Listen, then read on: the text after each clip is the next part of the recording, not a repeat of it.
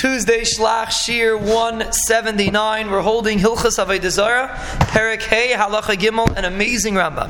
The Rambam says like this: Ve'ein ha'mesis tzarech hasra. A mesis that commits somebody to do an avera does not need hasra. If you're trying to convince someone to do Avodah Zarah, you're responsible even if they don't warn you.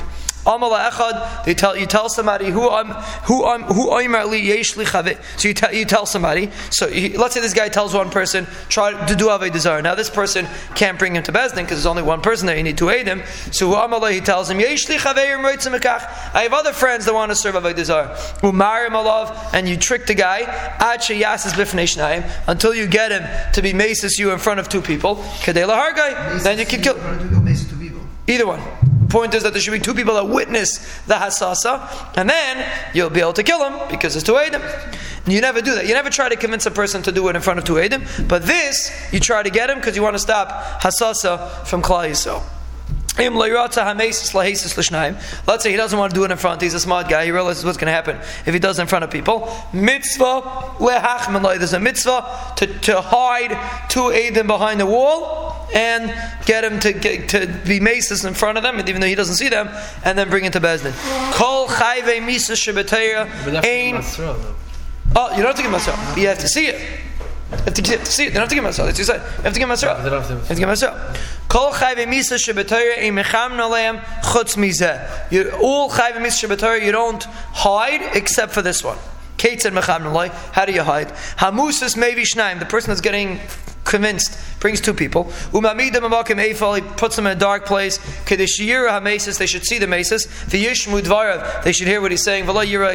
He won't see them. He tells the maces, tell me what you told me biyichud, what you told me privately yesterday. He tells him what he said. So the Rambam is interesting. It's actually come from Mishnah, but the Rambam says you don't stop there. The Musas responds. I guess this much you tell him. How can we leave the Rebbeinu Shalom and go serve wood and stones?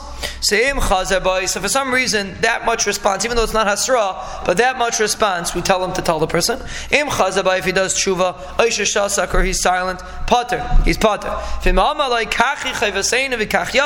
says fakert, l'shem shemayim, this is the right thing to do. The people that are standing far away, they say they bring it to Bezdin, and they cycle him. And this is an amazing thing that only applies to a maces.